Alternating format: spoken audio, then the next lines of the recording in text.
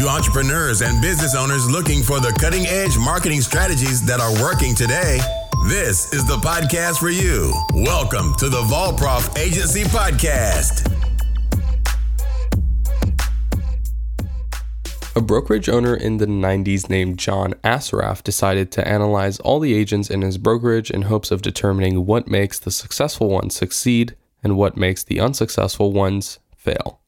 When the results came in, it was abundantly clear. Agents earning over $750,000 a year were in front of a client for at least 75% of their time. It's obvious that spending more time around those who have the potential to pay you is a good idea. The barrier, however, does not come with the fact that agents have to be in contact with clients a lot more frequently, but rather it's how they have to be in contact with them. The industry often promotes cold calling as the best way to do this, but the most successful agents are doing something very different. So here are some problems with cold calling, and this list can go on for ages, but I'll just touch on a few key points. Firstly, it's an interruption. Ad blockers are some of the most successful and widely used softwares for the very same reason. We hate interruptions. As an agent, you're more than likely familiar with salespeople trying to sell you softwares and services through cold calls.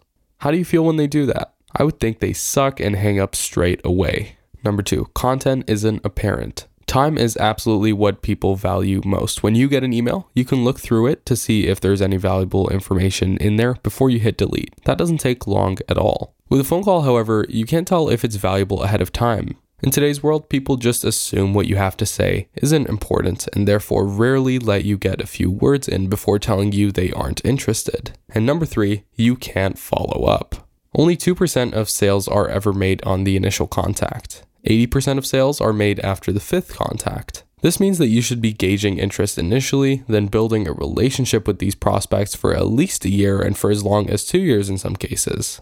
If you're turned away by a prospect in a cold call, but they decide to sell a property 6 months later, do you think they'll look through their phone records to find your number and give you a call? Probably not.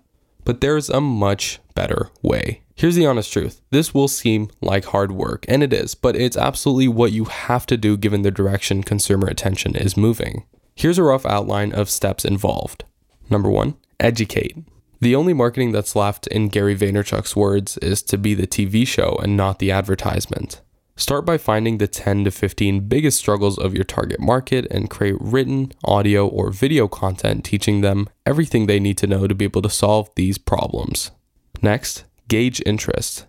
Once you've created a series of highly valuable content, you need to find out who's interested. My favorite way to do this is with paid traffic like Facebook ads, Instagram ads, and even Google ads if you have the budget. You can also put videos up on YouTube and let the algorithms show your videos to the right people, but this is nowhere near as effective as paid ads. Paid traffic allows you to quickly reach a large amount of people, and the data you receive from your campaigns is very detailed and immensely valuable. The next step is to convert. When you have a pool of prospects who have been consistently engaged with your content, you've built enough trust with them to be able to convert them into leads.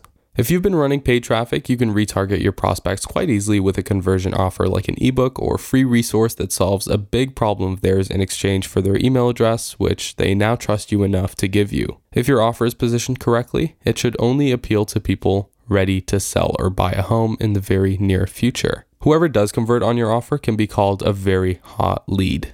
And lastly, inbound leads. As you continue to provide free and highly valuable information solving the problems of those in your neighborhood of expertise, you'll start to receive unexpected but consistent phone calls, text messages, and emails from potential clients requesting your service. This is because different people will be ready to buy or sell their property at various times, but you have now become the value-giving expert and leader in your neighborhood. Whenever someone does decide to buy or sell, your name is always top of mind. So to conclude, the most important thing to remember is that cold calling is sales. Consumers simply don't interact with salespeople anymore. The internet allows them not to. Your job is to become a marketer instead. Provide free value to your target audience and you'll be who they turn to when they need a realtor. This is the Volprof Agency Podcast.